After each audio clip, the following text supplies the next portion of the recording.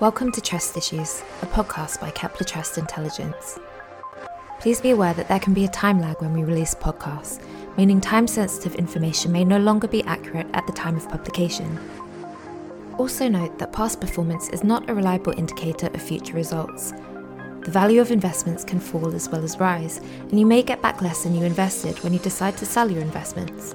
It's strongly recommended that if you are a private investor, independent financial advice should be taken before making any investment or financial decision. Finally, Kepler Partners LLP has a relationship with the company covered in this podcast, which may impair its objectivity. We hope you enjoy the programme. Hello everyone and welcome back to Trust Issues. Today I'm joined by Elizabeth Kwik. Elizabeth is the manager of the Aberdeen China Trusts. So Elizabeth, thanks very much for joining me all the way from Hong Kong. Very early morning here in the UK where we're recording. So you are not new to Aberdeen. I think you've been there for about a decade now, but the trust is quite new. So I think it was formed at the end of 2021. So for someone that's not familiar with the trust and what it does, can you talk a bit about some of its key features, what you do? Just simple intro for someone doesn't know that. Yep. Good morning. Thanks for having me. So as you say, this is the Aberdeen China Investment Company, and the aim of the trust is really to seek long-term capital growth through investing in Chinese equities. So for this trust, we have access to the full opportunity in China, meaning that we don't restrict ourselves to companies listed, either offshore in Hong Kong or elsewhere, or onshore in China. We are able to invest in all Chinese companies, regardless of place of listing or sector. Just because we want to provide everyone with the full opportunity set. We run this trust with a large investment team doing on-the-ground research. The team at Aberdeen have been investing in China for over 30 years, so we have a very strong footprint here. The China team is based in Hong Kong, Singapore, and we have also members in Shanghai. So doing first-hand research is really important to our investment process. As part of our philosophy, we also have a strong emphasis on ESG and stewardship. We manage this trust actively. We focus on bottom-up stock selection. And the result of all of this is, a high conviction, high quality portfolio with, just under 60 best ideas. We are a consumption focused, investment trust that has come as a result of our bottom-up stock selection. And as I say, we want to provide everyone with the full opportunity to get the best of Chinese equities. Okay, well, that all sounds very good. You've touched on a couple of things there, which I think might give some hints as to the answer to the next question. But can you talk a bit about what your investment process looks like? So when you're looking to build that portfolio of, the fairly concentrated portfolio, what are some of the features you look for in a given company? Yeah, so, as bottom-up, stock selectors, our investment philosophy is really what we call quality. We believe that quality investing works because, it gives fewer tail risks, it gives investors a greater margin of safety. We look for companies with less volatile earning streams. Meaning earnings which are more resilient and sustainable. And this puts us in a better position to navigate, the changes and the uncertainties that we see, on a day-to-day basis. So when it comes to quality, the way that we define quality is really 5 main criteria. So the first one is we look for companies that have a sustainable competitive advantage. We want companies that are best in class, that have a strong moat, that are able to weather, different economic cycles, and are able to take advantage of, tough times, to consolidate, and to continue to build their moat. So that can be, brand equity. It can be in distribution. It can be in the management. So we look for, all these factors in defining a sustainable competitive advantage. The second factor when we look at quality is really an attractive industry. Aside from the company being having a strong moat, we still want the company to be in an attractive industry, one that is showing good growth, one that is supported by government policy. We don't want to be faced with, a lot of headwinds on that front. So an attractive industry characteristic is very important to us as well. The third thing that we look at is the financials of a company. We believe that, companies with strong balance sheets and strong cash flow generations, these are important indicators to us of whether a company will be able to weather the tough times. And it also reflects, how things are being managed. So a company which has been able to deliver consistently strong margins, better than peers, this is an indicator of a quality company to us. The fourth factor is management execution and track record. So having a strong management team at the helm of the business is important. These are the guys who are providing, vision, strategic direction for the company to be able to make the key decisions in, throughout, economic cycles. So looking for people we can trust is especially important in China. And then the fifth factor, which I touched on a little bit earlier, is ESG. We think that this is something that's financially material to companies in China.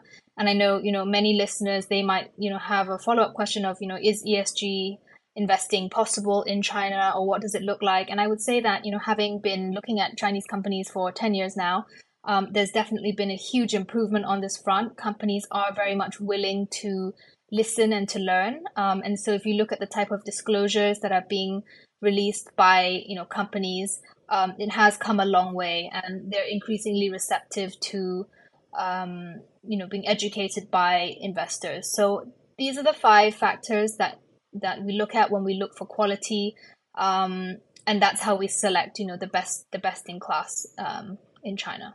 So reading through our latest research note on the trust, which I recommend listeners go and have a read of after we've done listening to this, so it's clear some themes do emerge from the bottom-up process you use. So you're not deliberately picking themes, but via that process they emerge. You've put those into 5 categories: so aspiration, digitalization, green, health, and wealth. I think it would be quite a lot for us today to go through all of them, but I think if we touch on a few of them, it would still be kind of give listeners an idea of what you're doing and sort of what the themes are. So to start with aspiration, I think that has the biggest weighting in the portfolio. Can you talk through what that means? I think listeners might have a sense from the term, but what does aspiration mean? What sort of companies are these? Yeah.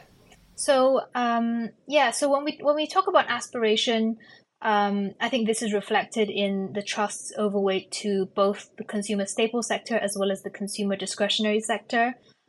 Both these sectors are quite wide-ranging. They have a number of subsectors within them, but I think the overarching theme is that we see that rising affluence in China is leading to a fast growth in premium consumption. So this includes areas such as cosmetics, travel, food and beverage, basically everyday spending. And we see that across these areas, the average Chinese consumer is getting more wealthy and they want to upgrade their standard of living and quality of life. We do see this as a structural trend. We don't think it's, something that will only last, for 1 year.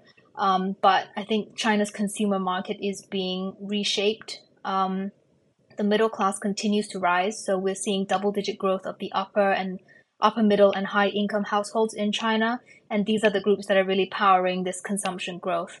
And, these are people with annual incomes of over 160,000 RMB. And over the next 3 years, I think the forecast is for China to add another 71 million people within this group. So very strong driver coming from this part of the population. And as I say, they're not just spending, but they're really trying to upgrade, to premiumize, and we're seeing this momentum continue. Customers are continuing to prefer premium brands over mass brands. So if you look at what's been doing well, even throughout COVID, when, people were facing more challenges when it comes to income or even employment, we still see that premium brands have outperformed mass brands. When they're trying to reward themselves, they're still willing to trade up.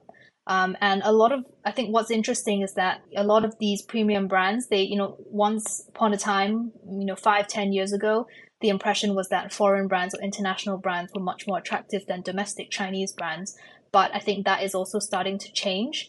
We're seeing a huge number of more trendy and innovative local brands emerge. For instance, in the cosmetic space, we're seeing this. And these are gaining market share. So Chinese brands are gaining market share from Japanese, Korean brands in the sort of middle to upper segment of the market. So I think that's an interesting trend that we're seeing. And I think overall, this is, this consumption upgrade is something that we think is here to stay, especially now that things are reopened in China.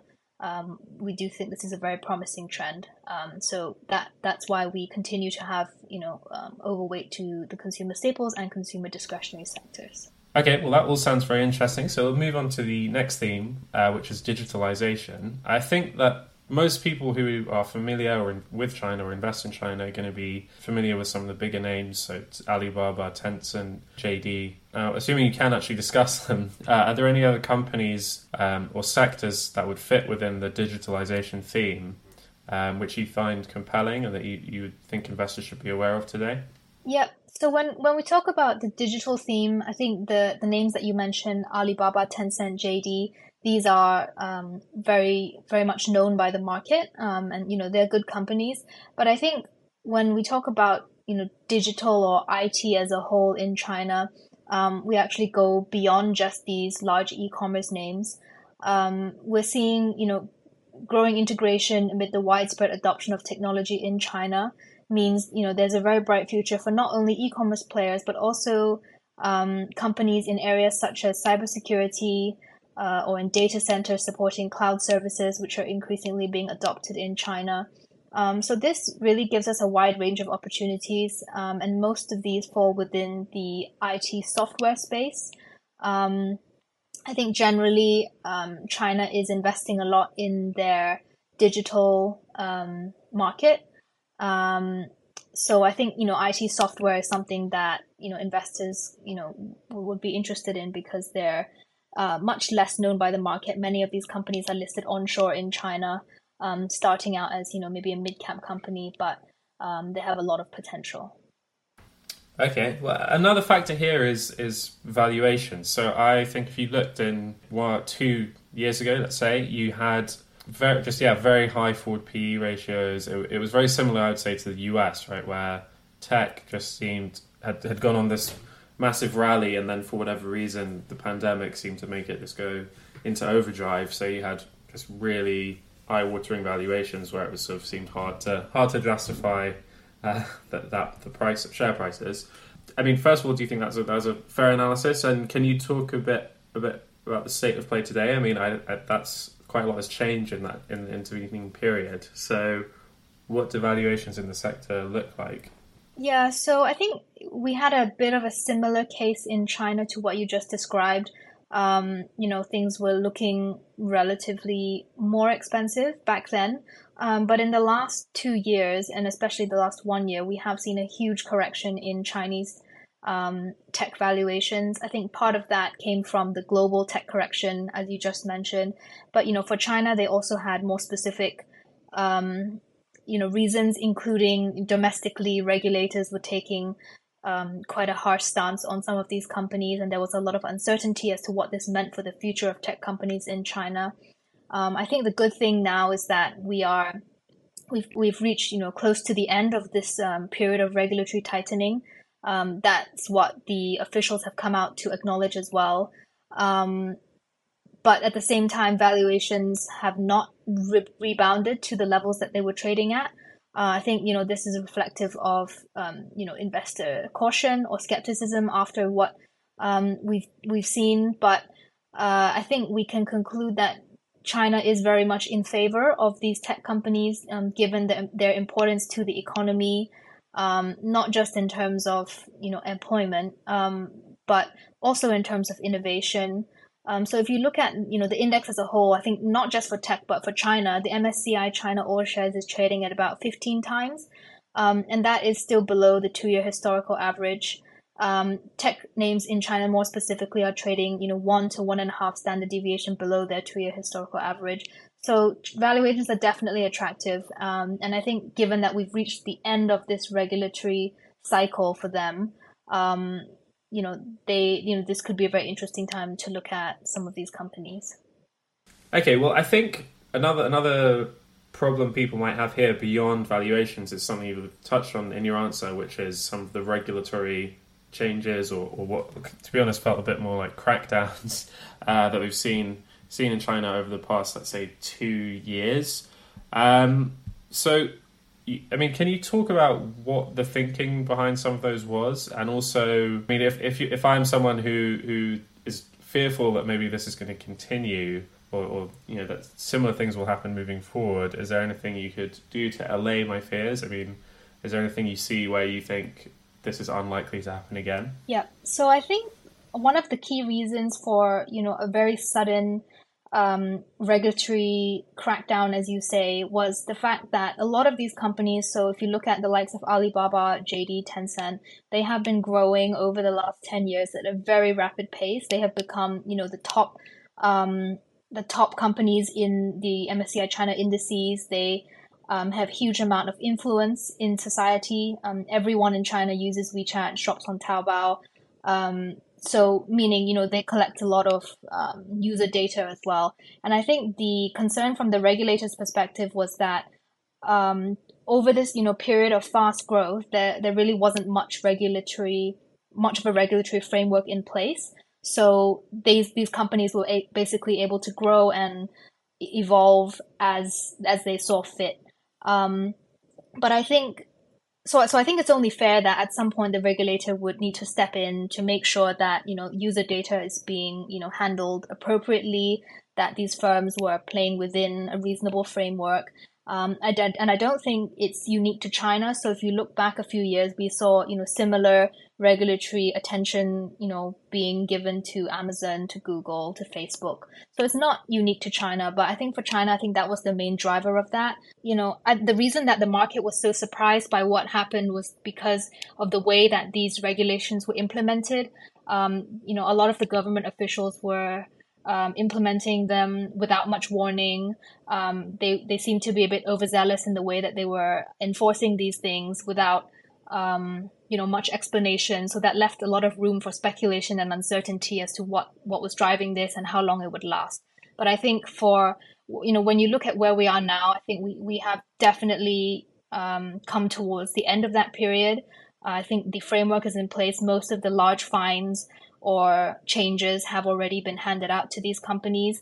And, some very senior government officials have also come out to say that, we shouldn't expect a similar degree of regulatory tightening, coming, in the coming months or even years. So I think that should allay some concerns.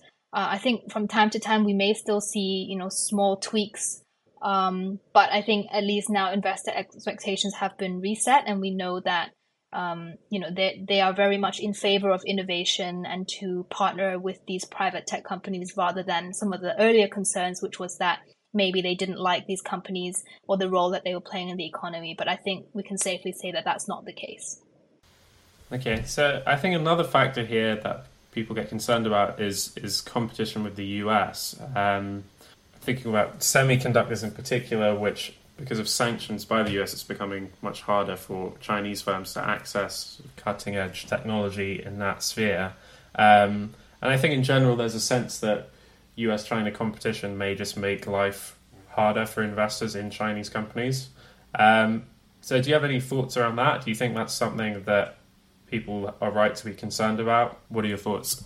Yeah, I think US-China tensions are a valid concern for investors. I think that they are here to stay, and it doesn't look like a simple issue that can be resolved in the near term.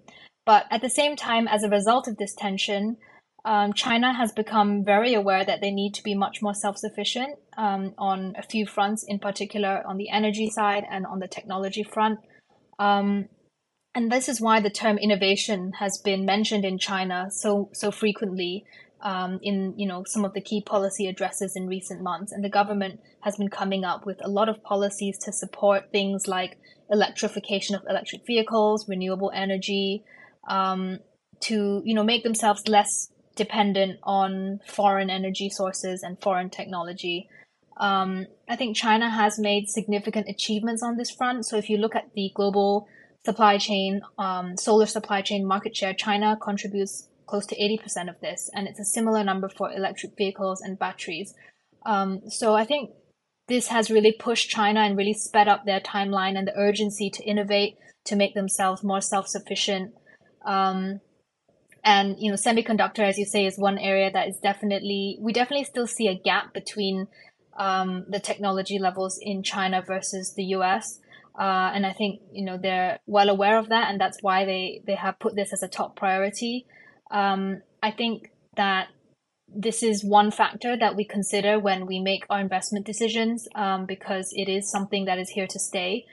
So we always look at, how reliant a company is, for instance, on foreign technology or foreign parts, because I think that is the reality these days. But I think the good thing is that most of the companies in our portfolio are driven by domestic demand, the domestic economy, and they're not heavily dependent on US technology. So I think over time this situation will improve as China catches up. They are producing a huge number of science and technology graduates and engineers. So I think in the context of all of this, innovation is still very much intact, and it is supported by government policy. Well, to move on to one of the other themes, which is health, what do you think is appealing about this sort of sector? Why do you think it's emerged from your investment process? Yeah, I think health is one of the structural trends that we're seeing in China. Not just because of COVID, but I think more generally, there's a huge trend of rising disposable incomes, which is driving demand for healthcare products and services in China. And the opportunity set here is very diverse. So, we're not just talking about huge pharmaceutical companies, but our holdings include things like a leading hospital player, as well as contract research providers. These are, a bit more niche, but, they're able to play on the general trend of people being increasingly aware of their healthcare needs. I think generally in China, there's also, we can also observe that, compared to a few decades ago, people were a bit more, maybe less aware of their healthcare needs, especially in more niche areas such as in eye care. So if you aged and you had cataract, for instance, most people wouldn't be aware that you can get a cataract surgery. They thought going blind was a natural part of aging. But I think that's no longer the case. And so, one of our holdings specializes in this. This is not something that's covered by the public healthcare system. They're focused on, bigger specialties such as oncology or cardiology. But for these small, relatively niche areas, they partner with private hospital chains who are able to, provide very top level services to the population. And that's, the kind of areas where we're finding a lot of unique opportunities. I'm curious, what does the public healthcare sector look like in China? I mean, I think the impression most people have, or at least I do, is that the sort of social safety net that exists in the country is pretty small, right? You don't have that many options if things go wrong. Is that actually the case, and particularly for healthcare, or is that a complete misnomer? I think it depends. China is a very big country, so if you're referring to some of the news that you saw during the pandemic of hospitals being completely overwhelmed, and there's just a lack of hospital infrastructure in China, I think that would be the case in some lower tier cities, which are still developing. I think that would be closer to the picture that you're imagining. But I think in big cities, they very much have a healthy and robust public healthcare system going. And so, perhaps they were not as prepared for, such a huge demand as we saw during COVID. But for general, day-to-day situation, the infrastructure is there, and the healthcare system is robust. But they definitely do still rely on, private, drug makers or healthcare providers to sort of partner with them to provide some of the more niche healthcare services that the population might need. Yeah, so pretty similar to the rest of the world, really. Okay, so another factor that I think might be driving interest in healthcare stocks in the country, and I think this is true more broadly. This seems to be a problem, if that's the right word, worldwide, where the fact that the world is getting older just means that there's, as you get older, you spend more money on healthcare. That's happening in China. We've seen, I think, since the start of the year, for the first time, the population is declining. I think that average age now is like very late 30s, and so you have just an increasingly elderly population. So, I mean, is that part of the appeal for the sector? But also, perhaps to finish off, do you think that has any meaningful impact on the rest of the portfolio? I mean, if I think of growth investing, I tend to, I would say a growing population is not a necessary part of that, but definitely likely to be a component of it. So does that mean you have to be a bit more selective in what you do? Do you think that investing in China could ultimately become a bit like investing in Japan, where you have to sort of look for companies that are benefiting from the trends rather than having arguably a wider group of companies to invest in? Yeah, I think when it comes to China's aging population, I would say that it has been, an ongoing trend for the last couple of years. So you can see the government has, been very aware of this, and so they have, a number of policies in place to hopefully try and raise things like the birth rate. So they had a one-child policy in place for many years, and they've recently, increased that to a two-child policy, in some places a three-child policy. So they are trying to incentivize their population to have more children to offset the declining the aging population. But I think that's definitely something that we are aware of. I think we do see that healthcare in general is benefiting from this trend. I think to give you one example, within healthcare, I think localization is something that we're seeing. So for instance, for things like life support equipment or machinery, these used to all be imported and foreign brand provided, but the government is encouraging hospitals to procure from local brands where possible, now that quality has reached a similar level, and prices are more attractive when obviously when something is made domestically. But I think in terms of how this impacts our portfolio or the growth opportunities, I would say that the opportunity set is not the same as what it was 10 years ago or 20 years ago, when China was very much a manufacturing economy, known as the world's factory. I think that's no longer the case. You can see that services is becoming an increasing contributor to GDP. It's already very large. But at the same time, we see, different opportunities. So we do look for companies that can benefit from the trend of automation. So overall, I think the economy is trying to rely less on manual labor, more on automating processes, more on machine learning, not so dependent on these labor-intensive industries. So I don't think that, we've had a smaller opportunity set, but I would say that the whole economy and the structure of it has changed over the last few decades. So the way that we invest in the opportunities that we have will also change alongside that. But I think when it comes, so we do have automation names in the company, in the trust. So I think that we are still well positioned, and we, definitely not facing a lack of opportunities for growth at the moment. Great. Well, an optimistic note on which to finish. So thanks everyone for listening. If you are interested in learning more about the trust, as I said, we have a comparatively recent note on Aberdeen China. So definitely go and read that to learn more about what Elizabeth and her team are doing. And Elizabeth, thanks very much for joining us. Hopefully we can chat again soon. Thank you for having me.